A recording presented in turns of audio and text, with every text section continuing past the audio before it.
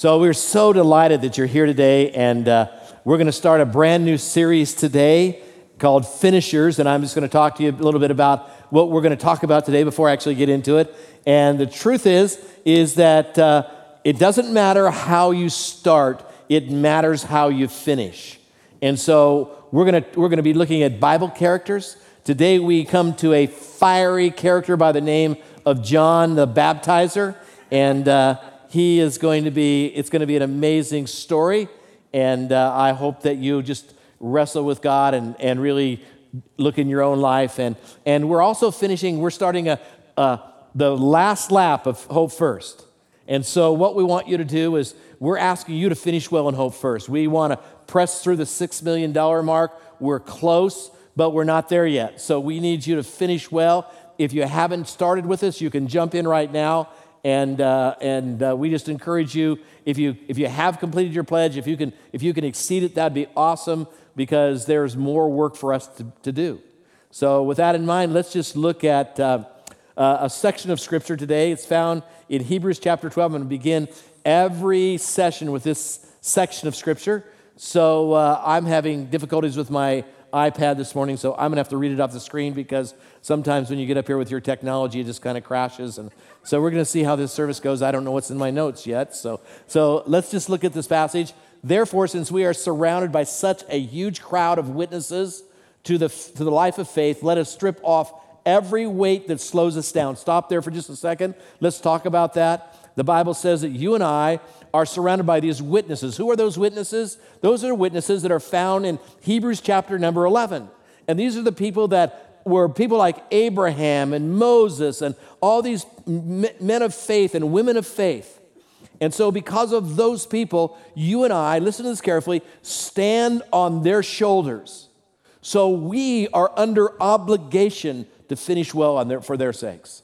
Bottom line is that because we are surrounded with their witness, that you and I are compelled and we are encouraged to move on with this great thing. And the truth is that we're supposed to take every weight that keeps us from finishing well and cast it off. Then the verse goes on to say this: especially the sin that so easily trips us up, and let us run with endurance the race God has set before us. So here's the deal. Listen to me very carefully. The sin, you see that word, the sin? You see that phrase, the sin? It's not talking about any sin here. It's talking about the sin of faithlessness. Hebrews chapter 11 is the idea of faith and the hall of faith and the people of faith. And now it says, therefore, you and me are supposed to strip off that lack of faith in our own life and run this last lap in our lives, wherever we're at, run the last lap with endurance and patience and power and finish well. It doesn't matter how you start as much as it matters how you finish. So that is so important. So what we're going to do today is we're going to look at John the Baptist and start with this fiery character. John the Baptist is one of my favorite characters in the Bible because he is a tell-it-like-it-is guy. And he's fiery and truthful and powerful. And so let me tell you a little bit about John, because I think that you need to understand who he was so you can understand what a powerful life message he had and how he had doubt in his life. So we're going to talk about that as well. So let me tell you a little bit about John. He was a player in a scandal in the Bible. Yes, he was a player in a scandal in the Bible. He had no sin. It wasn't that he had committed any sin, but he was in the middle of this horrendous scandal in the New Testament times. It had to do with King Herod. And so while Herod was married to his first wife, he began to take a liking to his brother Philip's wife. In fact, he divorced his first wife, and he married his brother Philip's wife. She divorced Philip, and they got together, and they joined a union. And the truth is that John the Baptizer, he wasn't a Baptist by denomination, by the way. John the Baptizer comes along, and he points his finger at Herod in a non-judgmental, powerful, and awesome way and said, Herod, you can't do this. He calls him out. He calls the king out for his sin. And as a result, it landed him in a very precarious place, eventually led to having his head cut off. And it is a story that is really powerful. So Herod then, John is put in prison. Herod is now tricked into cutting John the Baptist's head, and this is what happened. His wife had a daughter, and they were all ripped off at John the Baptist for telling the truth. That's what was happening. And so mom talked her daughter into dancing before the king, and he was so impassioned. You understand what I mean by that? I'm trying to talk in R-rated language, but I'm trying to do it in a PG-13 audience. So the truth is that Herod was so, well, I just say it, lustful about this daughter that he makes this statement. He was ruling with his hormones, not his head. He makes this statement to the daughter, I'll give you anything you want up to half the kingdom. And so the daughter had already made an arrangement with mom saying, I want John the Baptist's head cut off. And that's exactly what happened. Herod was trapped. He didn't want to cut his, he liked John the Baptist. Just some weird kind of way he liked John the Baptist, but the truth is now he has to do what he committed with his mouth to do, and so he has the head of John the Baptist brought. Now, with that in mind, we're going to look at Mark chapter 6 for just a second because I want you to see, but I didn't make this up. This would be a great prime time, 8 to 9 to 10 o'clock series on NBC. I'm just telling you, John the Baptist would be a great series of all that happened there, and I'm sure that people, even in the world, would flock to it because it has all the elements of whatever you see on primetime TV. So just so you know, I'm not making this up, and just to encourage you to read your Bible because it's exciting and it's powerful and it's awesome, and I know you want to read your Bible, amen? All right, so just so you read your Bible, let's start in Mark chapter 6, verse number 14. And this is what it said. Herod, the king, soon heard about Jesus because everyone was talking about him. This was after the fact. He's reflecting back now on his decision to cut off John the Baptist's head. Herod, the king, soon heard about Jesus because everyone was talking about him. Some were saying this must be John the Baptist raised from the dead. That is why he can do such miracles. Others said he is the prophet Elijah. Still others said he is a prophet like the other great prophets and of the past. When Herod heard about Jesus, he said, John, the man I beheaded, has come back from the dead. Here's what happens to you when you commit sin. You become very crazy for a while. Now he's neurotic and he's saying, what did I do? John the Baptist is raised from the dead. Not true. This is just Jesus doing his work. But that's what he was thinking. So then it tells us the story, for Herod had sent soldiers to arrest and imprison John as a favor to Herodias. She has been his brother Philip's wife, but Herod had married her. John had been telling Herod, it is against God's law for you to marry your brother's wife. So Herodias bore a grudge against John, and wanted to kill him, but without Herod's approval, she was powerless. So there's the story. So let's just back up the story just a bit. I told you the overview of the story. Now we're going to look at the time when John the Baptist is in prison, what happened to his life. So John finds himself speaking for Jesus, speaking for God. He finds himself in prison. Now you would think that that'd be a horrible thing, right? I mean, what would you feel like? You're doing what's right. Have you ever thought this? God, why is it that I do what's right and things go wrong in my life? Anybody ever thought that besides me? You just do what's right, and you're trying to do the righteous thing, and all of a sudden it goes badly for you. And you could imagine the doubt that John the Baptist is now having because you've had those same doubts, right? You've had those same doubts about God. I'm doing what's right, I'm doing what's good, but yet I find myself in this struggle. And I can only imagine that struggle. And when we think of John the Baptist, we think about this. He was Jesus' cousin. That's what we know about him from Scripture. We know that he was unusual. He was a mighty man of faith, a man who spoke and thousands of people came and repented of their sins. John the Baptist had that kind of power in his life. John spoke and thousands came into the river Jordan. He baptized them and they confessed their sins. And John the Baptist is the guy that looked at Jesus one day coming down to the river, and he looks at him, he points at him, and says, behold, the Lamb of God who takes away the sin of the world. Points to Jesus and says, this is whom we've been waiting for. And then he says, on another occasion, he says, I am not that guy, but he's the guy. I must decrease, he must increase. So John had it all together. He knew exactly what he was doing. He was this righteous man of God, and thousands of people responded to his preaching with repentance. He was kind of dressed unusual. You know, he dressed in an unusual way. At least in our culture, it would be kind of unusual to see a John the Baptist type personality step into our auditorium. You know, he was, just a wild kind of man. But in his day and his time, it wasn't that unusual. The way he was dressing was exactly the way Elijah the prophet dressed. He was sending a message. And all of Israel knew that message because Elijah was associated with the coming of Messiah. So John now comes along and he's dressed just like Elijah, and he has a kind of an unusual diet, but it wasn't unusual because he was a Nazirite. He had this Nazirite vow. He was doing exactly what God had wanted him to do. And the fact is that he was not only representing Elijah, but he was also associating with the poor. That's what his dress did. It associated himself with the poor. So he proclaimed that Jesus was the Lamb of God who came into the world to take away the sins of the world, and now he finds himself in prison and with rumors about the fact that he's waiting his execution, and he starts to doubt. John the Baptist, this man of faith, finds himself in a very hard place because he's identified Jesus, had faith in Jesus, but now he's starting to wane. He's starting to wonder, is this really the Messiah? Is this really the Messiah? So we pick up that text in Matthew chapter number 11. Let me show you that. So John the Baptist, who was in prison, heard all about the things the Messiah was doing. So he sent his disciples. John had a following.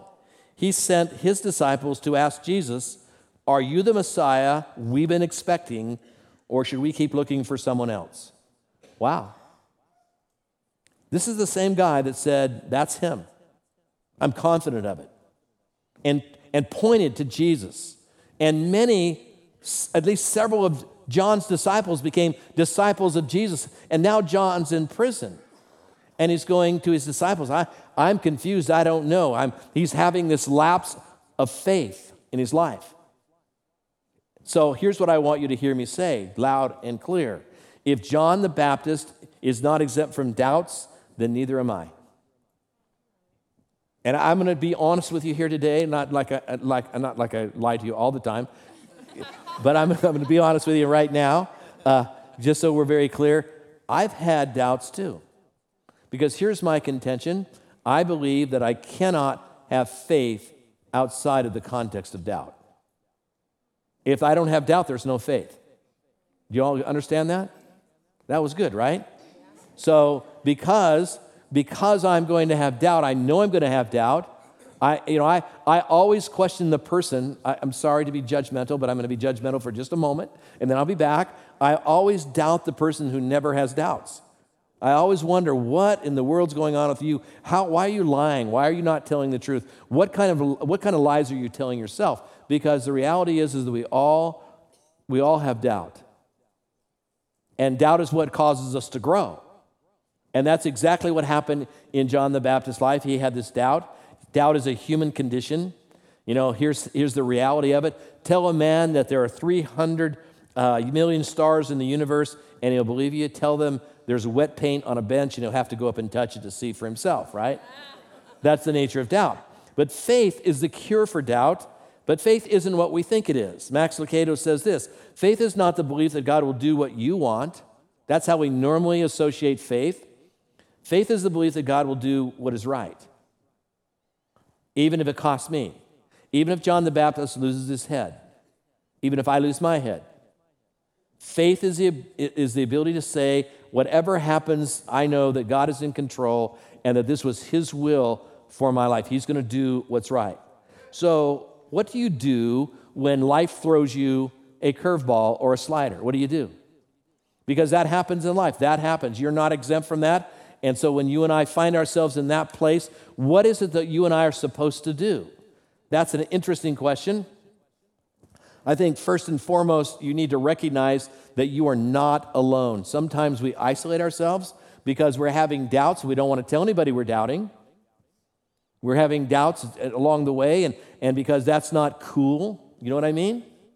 because that's not faith-based, because that's not, my reputation might be marred just a little bit. So sometimes we come along and we have doubts, but sometimes the church isn't a place where we can say, hey, I'm doubting without getting the heck beat out of us. Without, 20 Pharisees jumping on you and saying, how dare you doubt? I'm just going to tell you, that's the reality. That's where we live. That's the reality of how church sometimes works. It's not right. It's not righteous.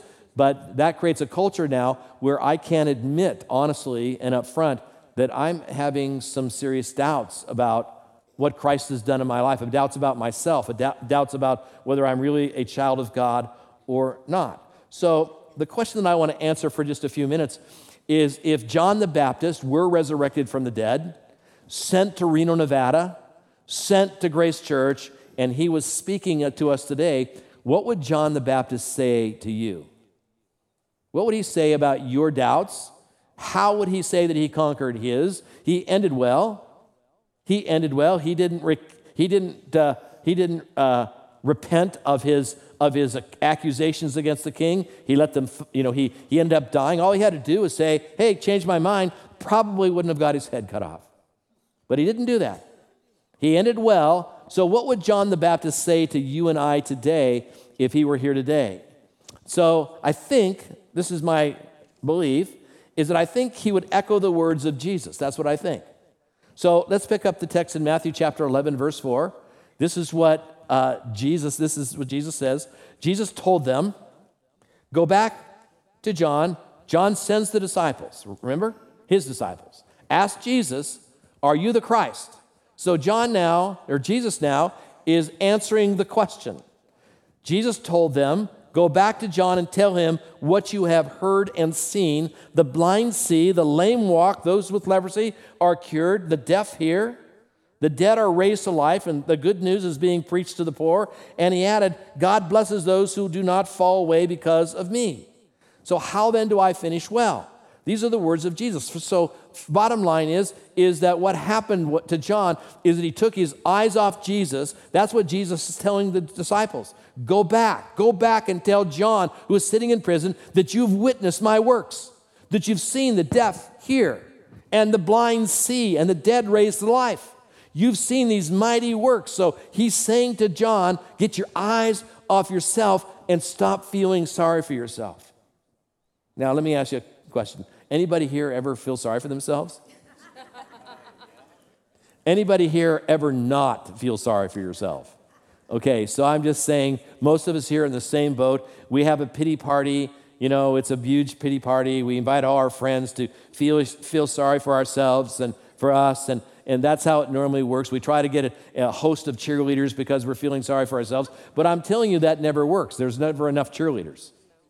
There's never enough. So what do I do when I find myself in a position of doubt? The first step, the hardest step, the most difficult step is to take my eyes off of myself and put them on the works of Jesus Christ.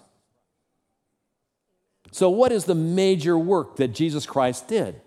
What is my whole faith tied to? The answer to that question is the resurrection from the dead. Jesus, when he came up out of that grave, made every promise a yes. So how do I know that Christianity is true? The answer is very clearly, it is true because of the resurrection. And Paul said it this way. He said, if the resurrection did not happen, then my preaching is in vain and that your faith is vain if the resurrection did not happen.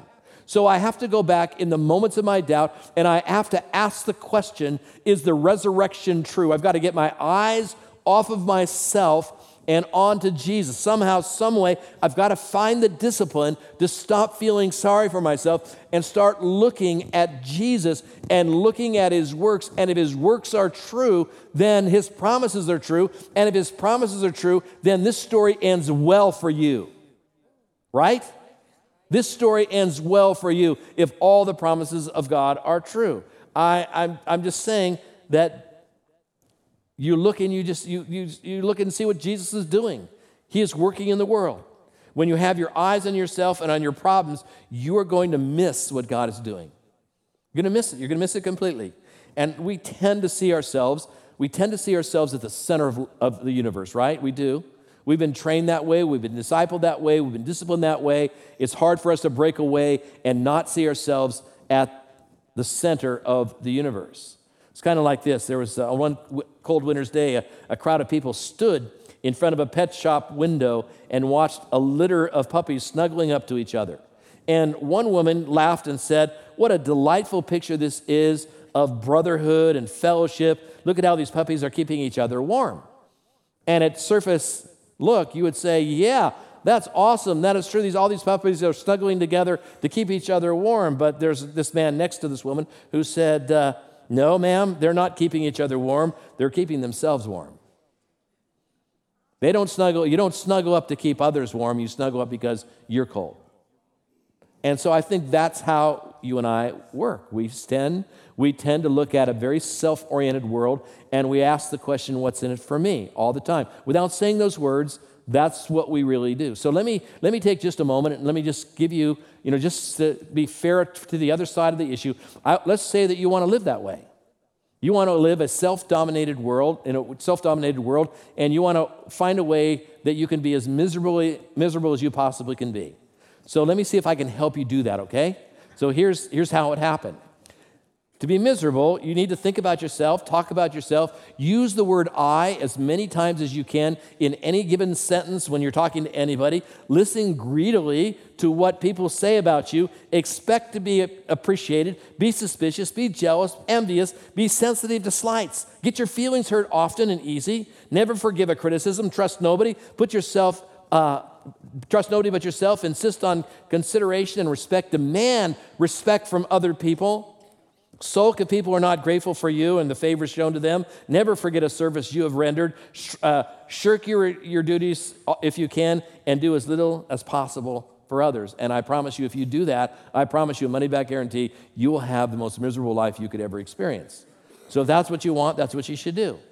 But here's what I've discovered. Listen to this carefully. God sends no one away empty except those who are full of themselves. Right? God sends no one away empty except people who are full of themselves. And the biggest problem that I have is being full of myself. So if I have something to repent of, it's that. Because we're all in the same boat, and being full of myself then creates doubts. And the way that God has ordained it is I need to take my eyes off myself and put them on God. The second thing that I would say to you is you've got to know His promises. If you're going to not doubt, you have to know His promises. Jesus says, "Blessed are those who will not fall away." How is it that I don't fall away? I don't fall away when I understand the promises of God, when I get the reality of His promises to my life. That's when I don't fall away. So let me see if I can unpack it for you this way. Have you ever flown standby? How many here have flown standby? Isn't that the most miserable experience in the world? I mean, come on now, let's talk about it. You're sitting in the seat, you're sitting in the wannabe seats, you're hoping somehow, some way, somebody's plans have changed, and now you're going to get on this flight, and I'm just saying it's a pretty miserable place to be. Possibility, but no guarantee. That's a pretty miserable place to be. Possibility, but no guarantee. Oh, to be numbered among the confirmed, right? You want to have a confirmed seat, to own my seat, to have a departure time seat. How can you rest if you aren't assured passage in the final flight home? I mean, it's a miserable place. I've done it many times where I have just, you're biting your nails until they call your name. So with God, what you want to do is you want to be in a confirmed seat, right? I've got to know His promises, and I've got to know His promise in particular about eternal life. So I want you to look me in the eyes right now, and I want to ask you a question, and I want you to be able to answer it before God, not before me. Are you on a confirmed seat to heaven? Do you know beyond any doubt that if you were to die today, you'd go to heaven? You got to settle that.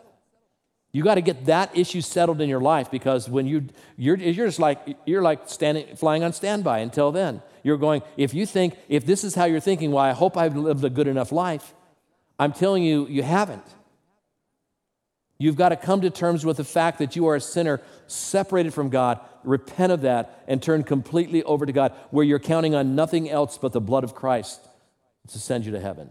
And if you cannot say that, I'm not condemning you. I'm simply saying, let's get you on the right seat. Because if that's where you are, if you don't have a no-so salvation, you're not going to be able to claim any of the other promises of God. And as a result, your life is going to be filled with doubt and insecurity. Step number 3 is simply this. You've got to step into God's work. Step into God's work. And here's where I'm going to get a little personal with you, and I'm going to stretch you a bit, even if you don't want to be stretched. I'm going to put you on the rack and stretch you just a shade. So let's talk about what it means. If I'm doubting God, what should I do? I should step into God's work. I shouldn't step away from it. That's going to create more doubt. I should find out what God is doing and step into that. So let me ask you this question. Do you believe in the resurrection of Jesus Christ? Do you believe that? How much? How much do you believe in it? Do you believe in it enough to show up here once in a while? Is that how much you believe? Do you believe in it enough to just come and sit in a seat and stare at the back of somebody's head and then walk out, miserable and, or a checklist of, I just did my thing? How much do you believe? Enough to serve God even when it's inconvenient? I mean, I'm talking about stepping in to serving God, and I'm just going to tell you, showing up to church isn't serving God. It's just not. And if you think it is, you're sadly mistaken. So if I want to have an antidote to doubt in my life, I got to step in and experience. There's nothing like experiencing the presence and the power of the Spirit on your own life in doing God's work that will give you a sense of assurance that is unparalleled. You can't get it any other place when the work of the Spirit is happening inside of your life. So you step in, and truthfully, I'm just saying that my guess is that a good portion of this crowd today has settled for less than what God has for your life. Settled for just sitting. And I'm just going to tell you, Christianity has never been designed as a spectator sport. Last night I went to Nevada's basketball game, their preseason basketball game, and I'm going, I'm going to be honestly, I'm just there as a fan. I'm there as a spectator. I have no responsibility. It's so comfortable. If they lose, it's not on me. I can be an armchair coach and I can do all those things. But if they lose, they won, by the way. But if they lost, I just go home and go, wow, I would have coached that differently. You know what I mean? If they would have just called on me in the stands, I could have gotten my uniform on, and I could have come back and I could have won the game. How about that? I'm just saying, Christianity has never meant for you to sit in the stands. It's meant for you to be on the court, in the game, playing as hard as you can play until you hear the trumpet. That's how Christianity is designed to be. If you know who you are in Christ, that's exactly what you do. There will always be a reason not to. There will always be an excuse. You'll be at a station of life. There will always be some reason that you can't jump in the game. But I'm just telling you, if you want to get rid of doubts, there's no greater way than for you to step into the game and experience the presence and power of the Holy Spirit and know that God has used you in some way, in some fashion, every time you do it. Step number 4 is this, is be steadfast even when you doubt. I have questions. I don't have all my questions answered. I have a lot of doubt in my life. I have a lot of things that I'm wondering, God, why are you doing it this way? I mean, questions are natural, aren't they? I mean, my wife has questions all the time that I can't answer. I'm just going to tell you, I'm just going to be transparent here. That she has questions that I can't answer. Somebody will text me and say, so-and-so's in the hospital. My wife will say, well, how long are they going to be in there? And I'm going to go, I don't know. I don't know. They're in the hospital. Who's the doctor? I don't know who the doctor is. Is this person seeing a specialist? I don't know. Are they going to be off work long? I don't know. Any guys have their wives that ever do that with you as well? Ask you questions that you cannot answer. I'm just going to speak on behalf of all men. We don't have the answers. You can keep asking, but we don't have the answers. And here's what else I want you to know. Listen to me carefully, is that I have a lot of questions to God, and I just get to stare down when I ask Him. They're just questions that I don't know, and I've asked God over and over, and repeatedly there's been silence, as if God appears to not care. But here's the reality. When I step to the other side, I'm not even going to care what the questions are. You know, we have this idea that somehow God's going to answer all our questions. He's not going to have to. It's going to be perfect. There's no more questions. You know what's good about heaven? There is no more questions unanswered, and you won't be asking questions like, is my dog going to be in heaven? You just won't be asking those questions anymore along the way. It's just not going to happen. Number 5, you got to be courageous. If you're going to face doubt, you got to do it courageously. So there's some things in the Christian life that just require me to be courageous. When I was a senior in college at Nevada, when I was at Nevada, my 7-year career there at Nevada, when I was there, I put off taking speech 113 till I was the last semester in college. Because here's the irony of it. This is so funny. I was terrified of public speaking. I was just absolutely terrified of public speaking. I kept putting it off and putting it off and putting it off until I had no choice. I mean, I can't get this paper to say I graduated unless I take the class. And I wish I could tell you that it wasn't as bad as I thought it was going to be, because it was. It was everything I dreaded. But here's what I want you to hear me say. There's sometimes you just have to put your big boy pants on. You know what I mean? There's sometimes you just have to put your big boy pants on, pull those up, big girl pants on, and pull them up, strap them on, and do whatever God is asking you to do. There's just times when what you need is courage. And courage isn't the absence of fear or conflict. It is just courage to do what is right. So my question to you today is, what do you need? What is your next step that you've been putting off? That's for me, I'm not here. What is the next step? What is the next step? By the way, when your phones go off, I just go longer. I'm just kidding. What? I can't help myself sometimes. I'm sorry. What is your next step? There always is the next step. What is yours? What do you have to put your big boy pants on to do? Whatever that is, make a decision today that you're going to do it. Just make a decision. There will always be doubts. So I want to end our time together by simply this. There was a time in my life, many of you know this story, that I had this major illness, and I almost died from this major illness. I didn't realize how sick I was until I actually got better, and it was horrible. And I was off work for 6 months here at Grace. And I didn't know that I was ever going to come back. I didn't have any idea whether I was going to make it back or not. And so in that process, I'm going to tell you, I doubted. I had this doubt. God, where are you? I mean, I've served you all my life, all my adult life. I've served you. I'm asking you to do something, and I'd like you to heal me. You certainly have the power to do it. And God chose not to. He sent me on a journey that lasted 6 years before I would find my healing. And in the meantime, in that process of that journey, I had doubts. But here's how I resolved those doubts. Then I don't have as many doubts about that as I did because I'm on the other side of that illness. But here's how I resolved those doubts in my life. I just simply said, what if God is not true? What if he's not? What if all the Bible's a hoax? And Jesus is a hoax? What if that's true? I had this conversation out loud in this auditorium when it was completely empty with God. So God, what if you're not true? What if all this that I preach, what if I'm preaching a lie? What if? And here's what I concluded.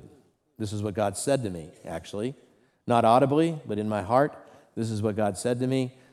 So what if it's not? What if it's not true? What is the consequences of you believing it? The answer is nothing. Because you die and you're dead. You're gone. You're back into the cosmos, whatever. But what if it is true? What if it is true? Then everything you've done matters, and everything you're going to do matters. So I concluded, in that darkest hour of my life, to trust in a God that I could not see, for the hope and truth that he would reward what I could not see in the midst of my doubt. That's faith. That's faith. And you may not be in a dark place today, but someday you will be. And I pray and trust that you'll listen to what I have to say, because it might make a world of difference at some point along the way in your journey. Shall we pray? Father, thank you for this day. I pray, God, that you'll take my words and use them for your honor, that you'd use them to strengthen people, that you would use them, God, to glorify your name. And I pray these things in Jesus' name. Amen.